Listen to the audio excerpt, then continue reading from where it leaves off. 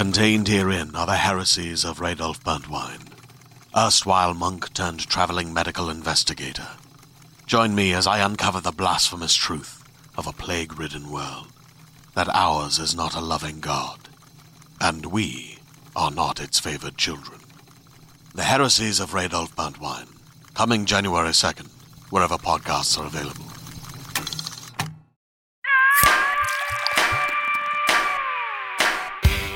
Welcome, everybody, to another episode of IGN Unfiltered, my occasional interview series where I have the good pleasure of sitting down with the best, brightest, most interesting minds in the video game industry.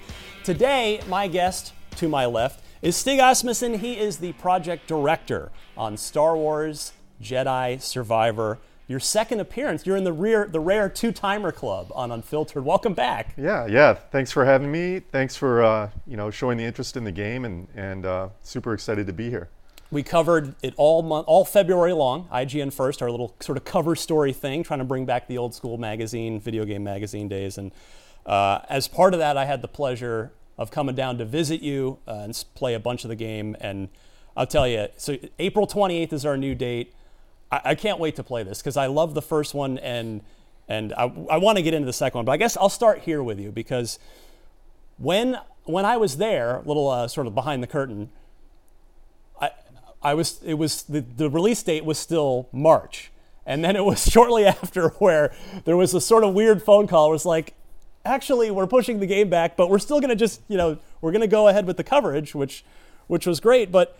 I'm curious to ask you, the guy that's directing this game, you've got the full oversight on everything. What is it like when you have to go to the bosses and ask for more time on a game with A, an already announced release date, and B, this is a big game. This is a big game for Respawn. This is a big game for EA. This is a big game for EA shareholders. Like, this is, it's a big deal. It is a AAA Star Wars video game. So, like, what can you walk me through that process? Like, I have this sort of big dramatic picture in my head, but I'm curious what it's actually like when you have to go and try and get more time on something like this. I'm not going to say it's easy. There's a lot of painstaking tracking that we're doing while we're making the game, and we're looking at, when we're supposed to ship. And that begins day one. And as we were getting closer to the finish line, and the thing is with a big game like this, the whole thing kind of comes together at the end, and it's exciting, but it's also terrifying. And it was clear to us that if we wanted to hit, the quality mark that we wanted to hit, and get it as bug-free as possible, that more time was needed. Luckily, the conversations weren't that difficult because everybody else, my boss Vince, and all the higher ups within the organization at EA and Lucasfilm as well, they could see the potential in this game. They could see that it was something that people were going to be really excited about. That it was a true evolution of the first game, and we made our case, but it wasn't that tough. I think at the end of the day, it was kind of, when we all kind of made the decision, there was a sigh of relief because we wanted to see it. We wanted to see it as good as it possibly could be, and we wanted the effort that the team put into it for 3 years to be worth something. Yeah. Maybe this is an unfair question to put in front of you because I don't, nobody really necessarily has an answer. It's a hypothetical, but do you think that even 2 years ago, 3 years ago, that you would have gotten an easy yes like this? Because for me, as somebody that covers the game industry, I feel like, and I don't mean to call them out in a negative way, but I feel like Cyberpunk, that release was kind of a, I don't know if turning point's the right word, but I feel like after that, we've seen publishers, the people, that are signing your checks that have to answer to those shareholders, a lot more willing to give a game some extra time. I feel like delays, they've been willing to suffer whatever the short-term shareholder quarterly, loss is to avoid a potential, really bumpy launch. And again, I'm not saying you guys would have had that, but do you feel like that that conversation that could have gone differently, or would have been more difficult even just a few years ago? I think it really depends on the game. I don't want to speak about other games. I think that if we came to EA with the same situation that we found ourselves in on this game 2 or 3 years ago, and they saw the potential, we probably would have gotten the same extension. I think that's. I think it helps that we've got this game as a sequel, and we've seen like there's a real like genuine excitement about and the game. first one sold huge. Let's not. Yeah, and I think there were some really question well. marks about how well it would do, but. I mean, I think you're raising a really good point. I think overall in the industry, I think that that people are kind of looking at what the consumers and the fans are saying is that they want a quality product. Yeah.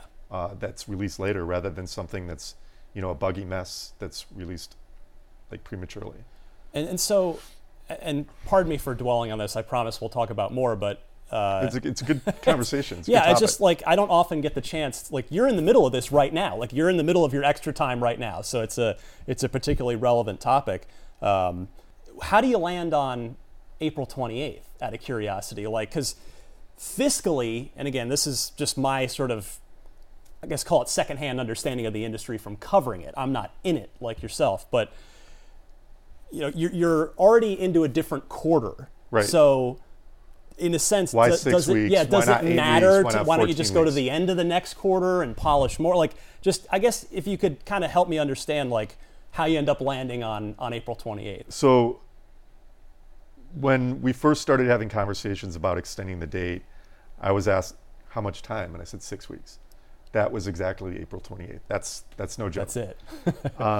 But we stress tested that date. We looked at what else was coming out around the same time period. And we felt like it was a really good landing spot for us. Yeah. So we stuck with it. There was an option, do we want to extend it a little bit longer? But it's like, no, we can get it done. We need 6 weeks.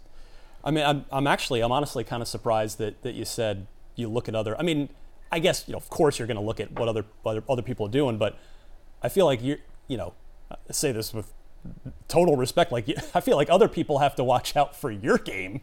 In this case, you're kind of the heavyweight that everybody else has to go. In fact, we don't know it for sure, but because they haven't said, but it sure looks like Dead Island 2 kind of got out of your way because they were already on April 20th, and then they went, actually, we can get out a week earlier, which I think is smart of them. So it's interesting to me that you feel like you've got to worry about other people when you're making a AAA Star Wars game. Yeah, you never know with other games what's going to be the next lightning in a bottle. Yeah, true. And we want to make sure that we've got the clearest runway possible. So you've made sequels before in your career.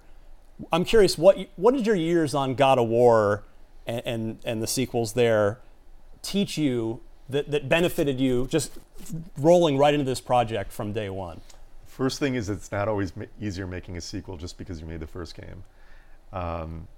You have to control your ambitions because there's a lot of things that, when we were making the first game, we were essentially building the plane and flying it at the same time, and we had to land it, right? Yeah. Now we've got all this groundwork laid out, and everybody on the team's super ambitious, and there's all these big things that we want to do. And I think to a certain extent, that's what the players are expecting as well. So we have to try to manage that. And I learned that working on the God of War series. It's interesting because it was kind of a relearning. It was getting back on the bike again, because when I worked on JFO, I hadn't worked on the first in a series in a long time. It had been probably 15 years. Wow.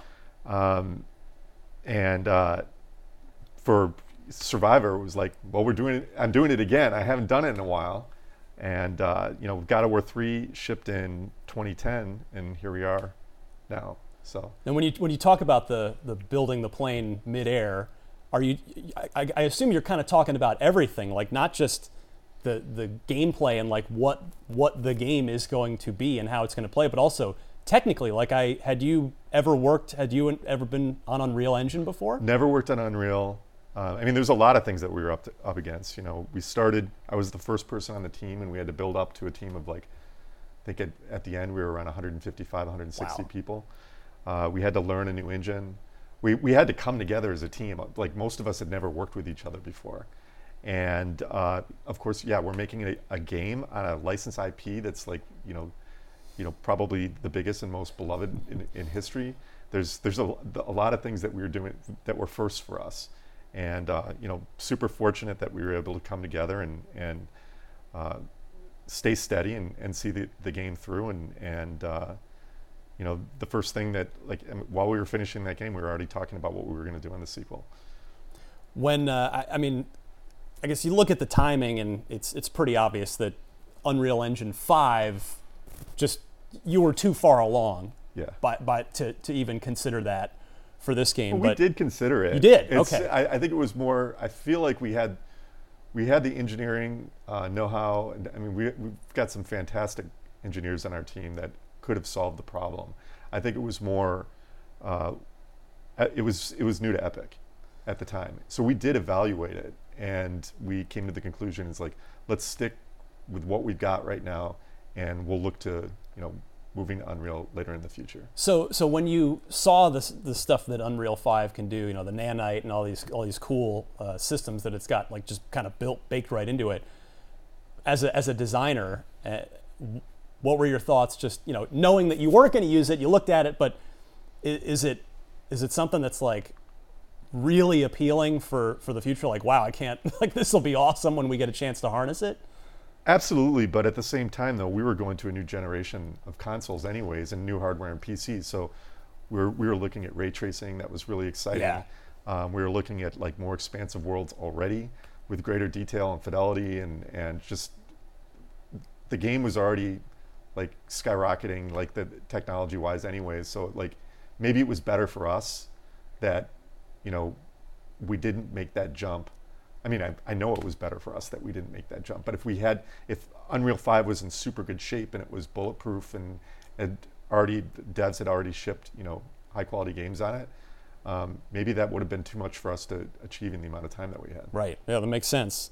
So you talked about the lessons from making a God of War sequels that you could apply here. What were just generally some of the biggest lessons from Jedi Fallen Order that you pull into this game? Either, you know, stuff you didn't like, stuff you liked? The most important thing was just kind of the process on how we make games. And you know, we did a post-mortem after we finished JFO, where we got the whole team together and we talked about, hey, this is what's working, this is what's not working. How can we improve our communication, our collaboration? You know, how can we become better as a team? Yeah.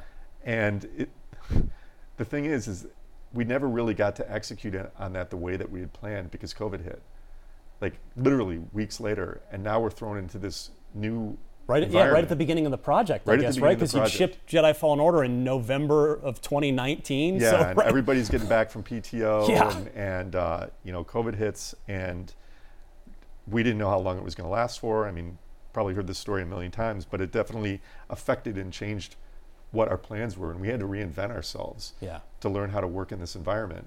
And that's something that we're still doing to this day. So lessons learned from a production standpoint, I mean, it's something that we're always learning from and always looking for ways to improve. But in regards to, like, building the game, it was all about, we're not going to break what we did before. There's things that people really love about this. There's things that we love about this. So we want to just take what we have done and channel that into new, like, basically what I would call the 2.0 version, the evolved version. You mentioned that you were, you know, already thinking of ideas, things that you could do for the sequel as Jedi Fallen Order was wrapping up, and we mentioned, you know, the sales numbers were enormous. I mean, this game did, Jedi Fallen Order did huge. I'm pretty sure that, you know, whether it's Lucas or whether it's EA, they've got sort of tracking where they kind of have some decent forecasts of that stuff before it happens. I mean, it's not to say that surprises aren't possible, good or bad, but the forecast wasn't that. It was. I mean, it was good. I mean, it's a Star Wars game. It's done by Respawn. You know, there was a lot of like positive buzz coming out of E3, but it wasn't. We far exceeded what was expected. So then, how early does the green light happen? Like, is it before the first game's even done, where it's like, yep, we're gonna keep this train rolling? Yeah, we were already talking about the second game. Frankly, we were talking beyond. And these are conversations that, you know, when we're breaking this story with Lucasfilm, it's like, well, where are we going to go with the second game? Like, I always wanted to see this as a trilogy. Yeah. And so, you know, how can we take Cal and the crew to new places beyond what we were doing in the first game? And we had a pretty decent idea of like time frame where we wanted Survivor to take place, kind of like what the stakes were going to be, what the tone of the game was going to be, what Cal was going to be up against, and how the crew was going to factor into that. And you know, there's ideas of what we could do beyond that as well. So it's probably safe to say that if indeed this series continues, then Unreal 5 was a much stronger possibility. I think it's a pretty safe assumption. A pretty safe bet.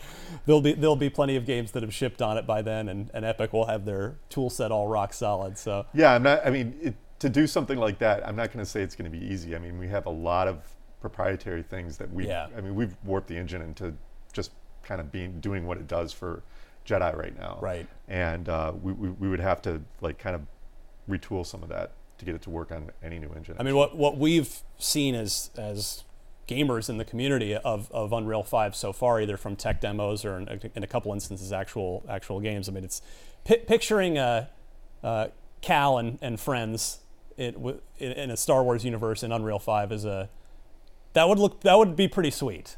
Yeah. So that'll be something we'll look forward to.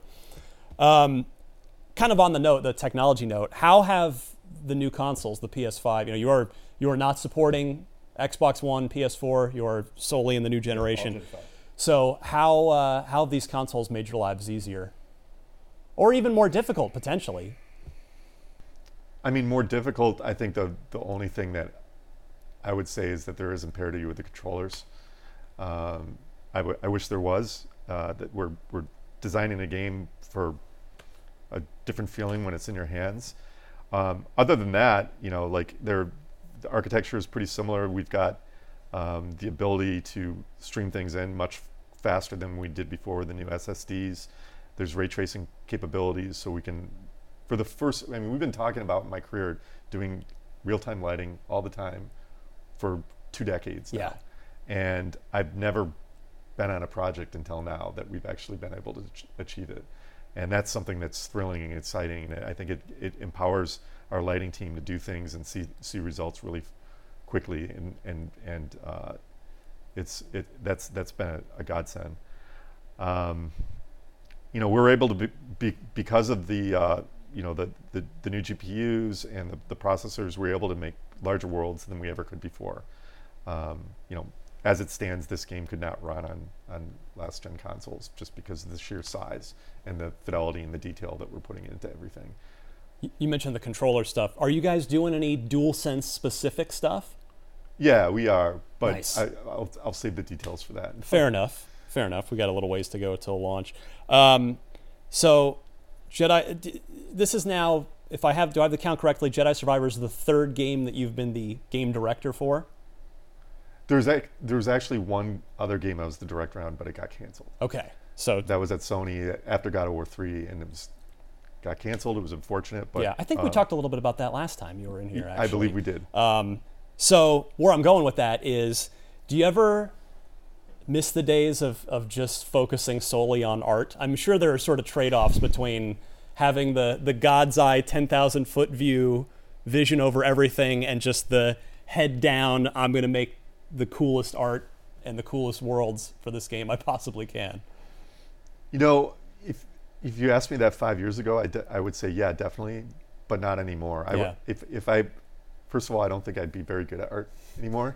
And, but I think I'm pretty good at what I do, and I'm comfortable with what I do. And that's kind of like how I approach each day is you know, this is why I'm here. and this is is if I'm happy doing it, then hopefully I'm doing a good job. So you've sort of you've cleared the valley between the sort of uncertainty and unfamiliarity of a new job, in a sense, a new role, to now you've got the experience under your belt for it now. I think my brain is more tuned to taking macro pressure than like kind of like the dialed in, like it's not smaller. It's like if you're working on a key part of the game, there's an immense amount of pressure on that, but it's a different type of pressure. Yeah. And my brain is kind of like rewired to work on kind of like more macro pressure. What is directing a game now? Over this is the fourth go around for you with it. What has that taught you about the other non-art disciplines of making a game? You know, since you probably, you were so heads down in the art world before, I'm sort of curious now how your perspective has changed. So when you're talking about other non-art disciplines, you're talking about like programming, design, etc. I think they're all art. I think that's, I kind of approach my conversations with any of the departments the same way because of my experience, because we're all creating art together. And but to answer your question in more depth is I've learned a lot about audio. I've learned a lot about animation systems. I've learned a lot about code that I didn't know before. I think I had as an environment artist and an art director, and also like as early on in my career as an environment artist, I was also doing level layout and level design as well too. Those tools allowed me to have a pretty broad understanding already of talking to all the different departments. Yeah. And understanding their needs and how to collaborate best with them. So I already had a pretty good, just from my experience, like I had a pretty good like groundwork established of like how to like communicate with others. But it's every day I go into a conversation, I go in there with like an open mind and try to listen to like what other people, what their issues are. Yeah. And what is their goal, and try to balance that against the other departments. So I don't really weigh any one department heavier than the others, because collectively is where we get our success. Yeah. In talking to a million developers over the years, it seems like it's always pretty tough to let the game go and actually say, yes, it's finished, here, have it. Is there anything about Jedi Fallen Order that you wish you could go back and change, or is that just what the sequel is for? In the moment, I don't think that there's. I wish we had a little bit more time with that game, because I think we could have. It shipped with some bugs in it that like we regretted, but we did get it done on time, like we said we were going to. There's things that once it went out in the wild, things like we've added like quick travel to the game. We're staunchly against that in the first game because we wanted it to be kind of like a true Metroidvania like kind of approach, and the game was too big for that. And it's when you're so close to it and you can see the game from beginning to end in your head, you lose perspective. But when everybody else is asking for it, it's like, yeah, we probably should have done that. So there's nothing I can like point at and say, man, I wish we got that into the first game. I'm pretty proud of what we did. I'm not saying you shouldn't have been, by the way. No, I'm not taking it that way. Yeah, a lot of developers, it seems like they always feel like there's this one, something that was that they wish they'd left on the table or had more time to get to. But it's that's got to be almost bittersweet shipping a big game like that, where you're proud of the team getting it out the door, but like, if you could have only done that one other thing. No, because you always got your next chance. Yeah. And I mean, as long as you do well, you have your next chance. And I don't feel like it's bittersweet, because when it goes out, I mean, if it's a success, it's not bittersweet because it goes out and you see everybody enjoying the game and you see the reaction. There's nothing. Hey there, this is Justin Bartha. I made a funny new podcast, King of the Egg Cream. It has the greatest cast in the history of podcasts with actors like Louis Black. I'm torn by my feelings for two women. Bobby Cannavale. You can eat it Or if someone hits you, you can put it on your cut. Melanie Linsky. I wonder what these marvelous things are that look just like boiled chicken feet. Jason Ritter. I can break things and pick locks and kill people. Michael Stuhlbarg. The whole point is to inspire people that they should make themselves better. Ari Grainer. No, don't whet its appetite. What are you, an idiot? Me, Justin Bartha. That's not just any egg cream, that's a Lemke's special. And all narrated by the hilarious Richard Kind.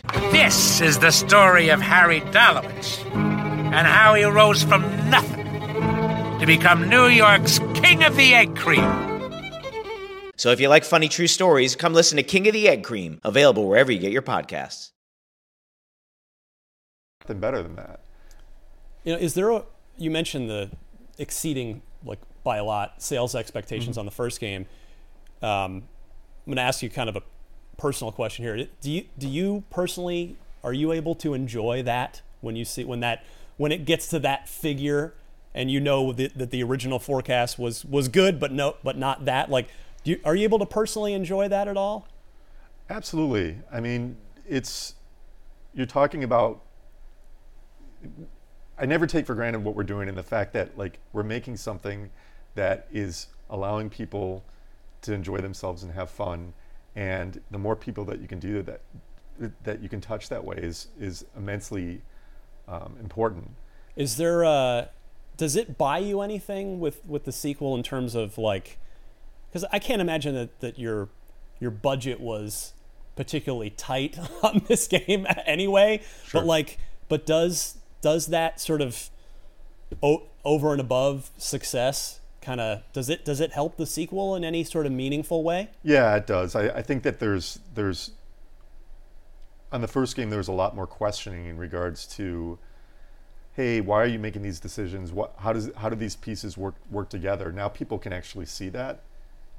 They could see that in action because we shipped the first game, and it was less about, give us regular updates, let us know that you're making progress. But it was no longer about what is this game. Right. So development cycles seem to be getting longer and longer with each successive generation, and just as the years go by.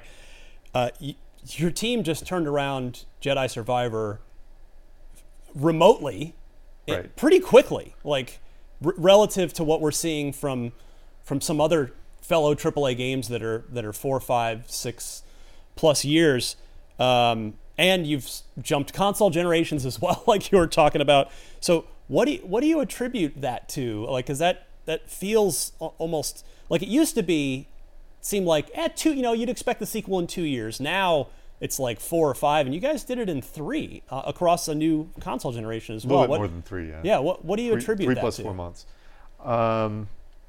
It's a testament to the team more than anything else. The testament to the fact that we were able to adapt to working remotely, which is not easy, and particularly in regards to communication, and when you're making a game that the departments have to be in lockstep. I mean, it's a minor miracle to a certain extent that we were able to pull it off, and again, I think we've got individuals that really worked together to overcome a lot to get us to where we are right now, and I feel really fortunate about that. I have to imagine that at the beginning, when you're all working from home, what the hell's going on? Don't know how long this is going to be, and then the reality sets in that it's going to be a while. I would imagine there's a lot of cross-team talk within EA, but maybe you're also talking to friends and other developers of, like, what tools are you guys, like, is it Slack, what project management tools, like there's got to be a lot of just sharing of notes and knowledge amongst the development community at large to try and help each other out and get everybody sort of full speed ahead in this new unforeseen reality. And we're still learning from it right now as well too.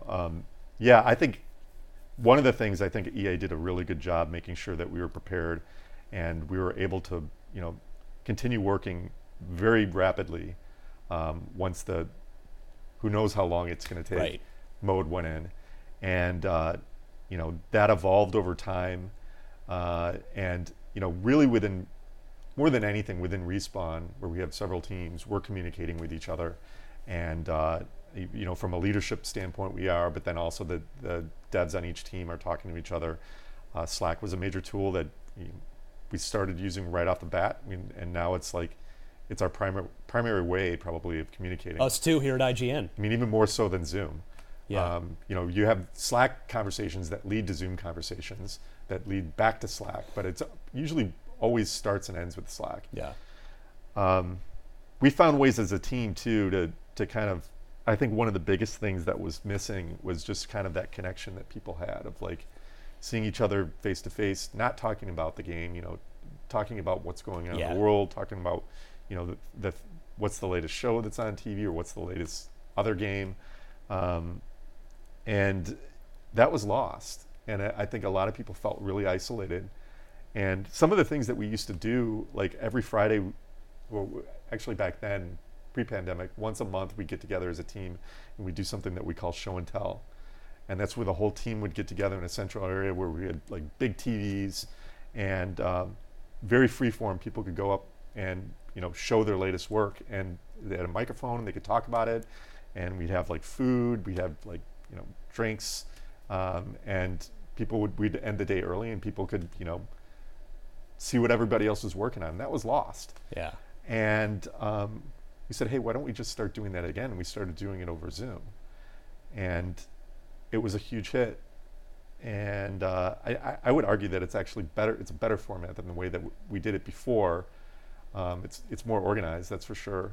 But we haven't lost our freestyle kind of personality to it. But I think it's better because it was needed more than it was in the past. That's a good point. And we developed another thing too that we call the Jedi conversation, which is a lot of times people just have questions that they want to bring up, or just have a conversation about how the game is doing. So what we ended up doing is every 2 weeks we do the Jedi conversation, then 2 weeks later we do the show and tell, and keep that kind of cadence rolling. Yeah. And the Jedi conversation was beforehand we'd have a Slido survey that goes out where people could ask questions, and we'd make announcements and general announcements if there were any. We still do this, by the way. Last one was last Friday, and we would go through all the questions that people asked, and then we would just open it up. Does anybody want to ask questions now? And it truly was a conversation like you and I are having right now. It's just that there's 200 people in it. Yeah. I would have to imagine, again, even within, you got this done in 3 years entirely. I mean, we've kind of come back to more normal life a little bit here over the last year or so, but would I be correct to guess that because the pandemic slowed basically everybody down, and understandably so. So was the original plan to get this game out maybe last fall, before the pandemic, the very beginning when you were initially forecasting, before we knew there was going to be a pandemic? Over the course of production, we track different dates. We have our original target. I mean, this is the same thing on JFL. We've got our original target. Then we after major milestones, we revise that. That's just a standard part of making a game. Makes sense. We fell very close to what our original target was. I'll super leave it impressive. At that. Yeah, super impressive. And then I know every developer is kind of different. It's still evolving. When I was down there were some people in the office. What's kind of the mode now? Are you hiring people to work anywhere? Are you hiring talent from around the globe? Are you eventually looking to come fully back into office? Kind of where's Respawn at now? So at the beginning of the pandemic, we thought it was good, probably like everybody else. We thought this thing's going to blow over in a few months. Yeah. And when it didn't, people started asking. Rightfully so, people started asking questions. I started asking questions. What are we going to do? This is long term. And the first question is, well, what if people want to move away from the studio? And we allowed that. Second part was, well, if we're allowing people to move away from the studio, why don't we just start hiring people from all over the globe? We did that. Then the next question was, some people want to come back to work now. How are we going to do that? And we started putting together a plan to get people who wanted to come on full time. I think first it was our audio team wanted to come back in full force, hybrid. Then they went to full time. They're full time every day now. And then there's a collection of other people that wanted to like just basically pick when they wanted to come in. And we did this, like we had surveys to gauge what the team's interests were, how they wanted to work, and ultimately we decided on it's up to the individual. That's great. That's the best answer right there. That's so great. So really, you could look at that as a silver lining in a really unfortunate situation. That sounds like, I mean, your talent, sounds like more talent now because it's, you've got people that either weren't in the LA area or didn't want to come there. Yep. Yeah, that's awesome. And we've got people that have had the opportunity to leave LA, which is an expensive area, and go to other parts of the country or the world. So I'm a player. I will say, I've said this on podcasts. I'm not a big Soulsborne player. It's just not generally my genre. But to me, I think JFO is arguably the most approachable Soulsborne game that's been made yet. First of all, I guess, would you agree with that assessment that it does sort of fit that subgenre of sorts? It's certainly, from a combat standpoint, it is definitely an inspiration for us and a touchstone when we were making the original game. But we also wanted to have kind of a Metroidvania, which Souls does as well too. Yeah. Very loosely Metroidvania approach. But we wanted it to be an action platformer as well too. So there definitely are Souls roots in it, but there's roots to like a whole host of other games. Yeah. I mean, it's kind of a mix of different ingredients. Well, on that note, the Miyazaki showing everybody the genre that he arguably created and is the best at. Did you play any Elden Ring last year? I think I've got about, unless I checked, like 120 hours or something like that. I'm at the very end of the game, and in the last section of the game that I think it's the Ash City, and I stopped playing it because I did the same thing with the TV series Battlestar Galactica. I never watched the last episode. Interesting. Because I don't want it to end. And I'm doing the same thing with Elden Ring. So if that speaks at all about how much I like the game, I was able to beat is it Melania, probably the hardest boss ever. And what I love about that game is like I could cheat. I could go and shoot a chicken for hours, or I could hand my kid the controller and say, "Hey, shoot this chicken for a while," and then I could come back and I'm powerful now. It's got this adaptive way of like leveling up your characters. It's brilliant. Did you do you take any notes from an Elden Ring for the future, where you're like, oh, something like this could work well in what we're doing down the road? I'm always taking notes. I don't think there's anything that really stands out other than like just I think the atmosphere in the game was brilliant, and it was so compelling to come back to, because it's one of those games when you put it down, an hour later you're already thinking about this is the checklist of things that I'm going to do when I come back to the game. Yeah. And it's like the game is working overtime inside your head, and to achieve that is really something special. Not a whole lot of games are able to do that. Diablo 4 is that for me. I've played it's so I know exactly what you're talking about. What was priority one heading into Jedi Survivor? Like, where you're starting the project, this is the thing we need to do above all else? Like I said, the first priority is that we're not going to, break what we had. And everybody understood that, believed in it. We came up with a guiding light very early that said, this is how we're going to evolve combat. This is how we're going to evolve our pillars: combat, our traversal, our exploration, and our narrative. We also added a new pillar, which is customization. That's something that we had in the last game. We added very, very late because, again, when I said earlier, the game comes together late. You're playing it. What's missing? What do we need to add? And we've realized it's like we don't have anything for the player to get in this game. What do? We can do ponchos. You can rock new hair for Cal in this one? Yeah, so in this one, it's like, all right, the thing that we really felt we landed well on the first game in terms of rewarding the player was the lightsaber pieces. Yeah. That was a real value customization part in the game. And we said, let's do the lightsaber. Let's give the lightsaber treatment to everything. You know, the way Cal looks, the way BD looks, the lightsaber. We got a blaster in the game. So just many more ways for the players to kind of mix and match the appearance and customize it for how they want the player and the experience to be. Are you a Disneyland guy? No. Not really. So I was going to ask you if... I don't like lines. I like Disneyland, but I hate lines. I was going to ask if it was a head trip for you that you can build you can get Cal's lightsaber. Absolutely. No, that's incredible. That's amazing. Like, it's so cool. We got to go to Disneyland for a preview event at the end of JFO. You might have been there. I was there, yeah. Yeah. And nobody was there. We had the park to ourselves. And that's amazing Disneyland experience because no lines. So, but yeah, you can't take that for granted. The fact that we've got, Lego BD, we've got, Cal's lightsaber. There's so many things that we've been in the television shows. There's so many things that opportunities that Lucasfilm has kind of looked for this game and helped it become relevant outside of the game. That hey, you're canon now, man. Yeah, apparently. Before I let you go here, what are your favorite Star Wars games, past or present? X-Wing versus TIE Fighter. Nice. Knights of the Old Republic. There's this other one. It's called Jedi Fallen Order. I've heard of it. Yeah, it's not bad. It's all right.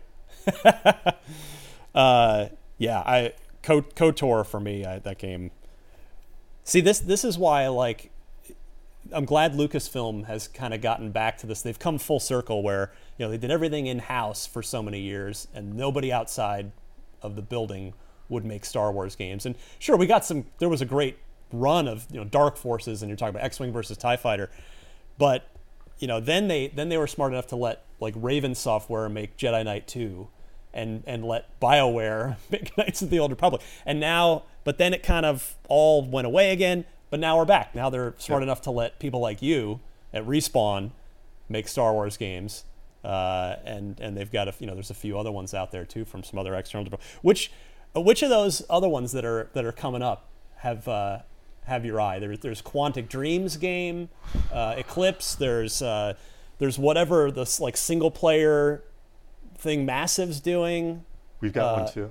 Yeah, Peter Hirschman's first person Which, shooter, I've right? definitely got my eye on that. Yeah, that I guess you've seen. Yeah. Certainly. I think out of those, they all sound very appealing. I think I'm really interested in seeing a true open world Star Wars experience. So really excited to see what Ubisoft's doing. Yeah, it's weird to think I don't think that's ever been done with a Star Wars game before, a full blown open world. Let's go. And people have been asking for it for decades. Yeah, so. Yeah, totally. Well, I think we're done. I think we did it. Sweet. Now that all that's left is for you to go home and finish the game. Go back and work on the game. Yep. April 28th, for sure this time. For sure. We're going to do guaranteed. It.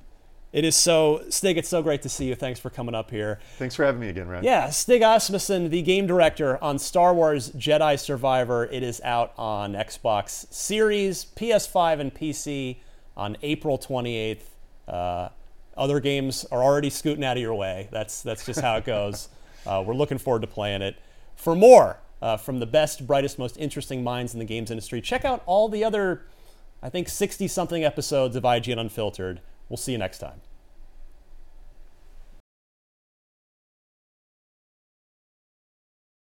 Are you thinking about getting into Dungeons & Dragons? Maybe you're looking to expand your horizons as a DM or a player. If that's the case, then it's time for you to check out the Dungeon Cast, the best D&D podcast out there that helps you passively learn all about the game just by listening. Join co-hosts Will and Brian as they break down the lore of a rich multiverse 50 years in the making in a lighthearted and beginner-friendly way. They cover everything from character creation options to tips for dungeon masters. There's something for everyone, no matter how long you've been playing TTRPGs. Get inspired while learning all about the unique planes of existence. Get the in-depth knowledge you need to help your combat encounters feel impactful, or learn about the origins and pantheons of every race and class the game offers. No stone is left unturned as every edition of the game is explored and explained in a way that benefits players of all different levels of experience. You can expand your TTRPG horizons in a way that's as entertaining as it is educational just by listening. All you have to do is go to your favorite podcast app or YouTube and search for The Dungeon Cast.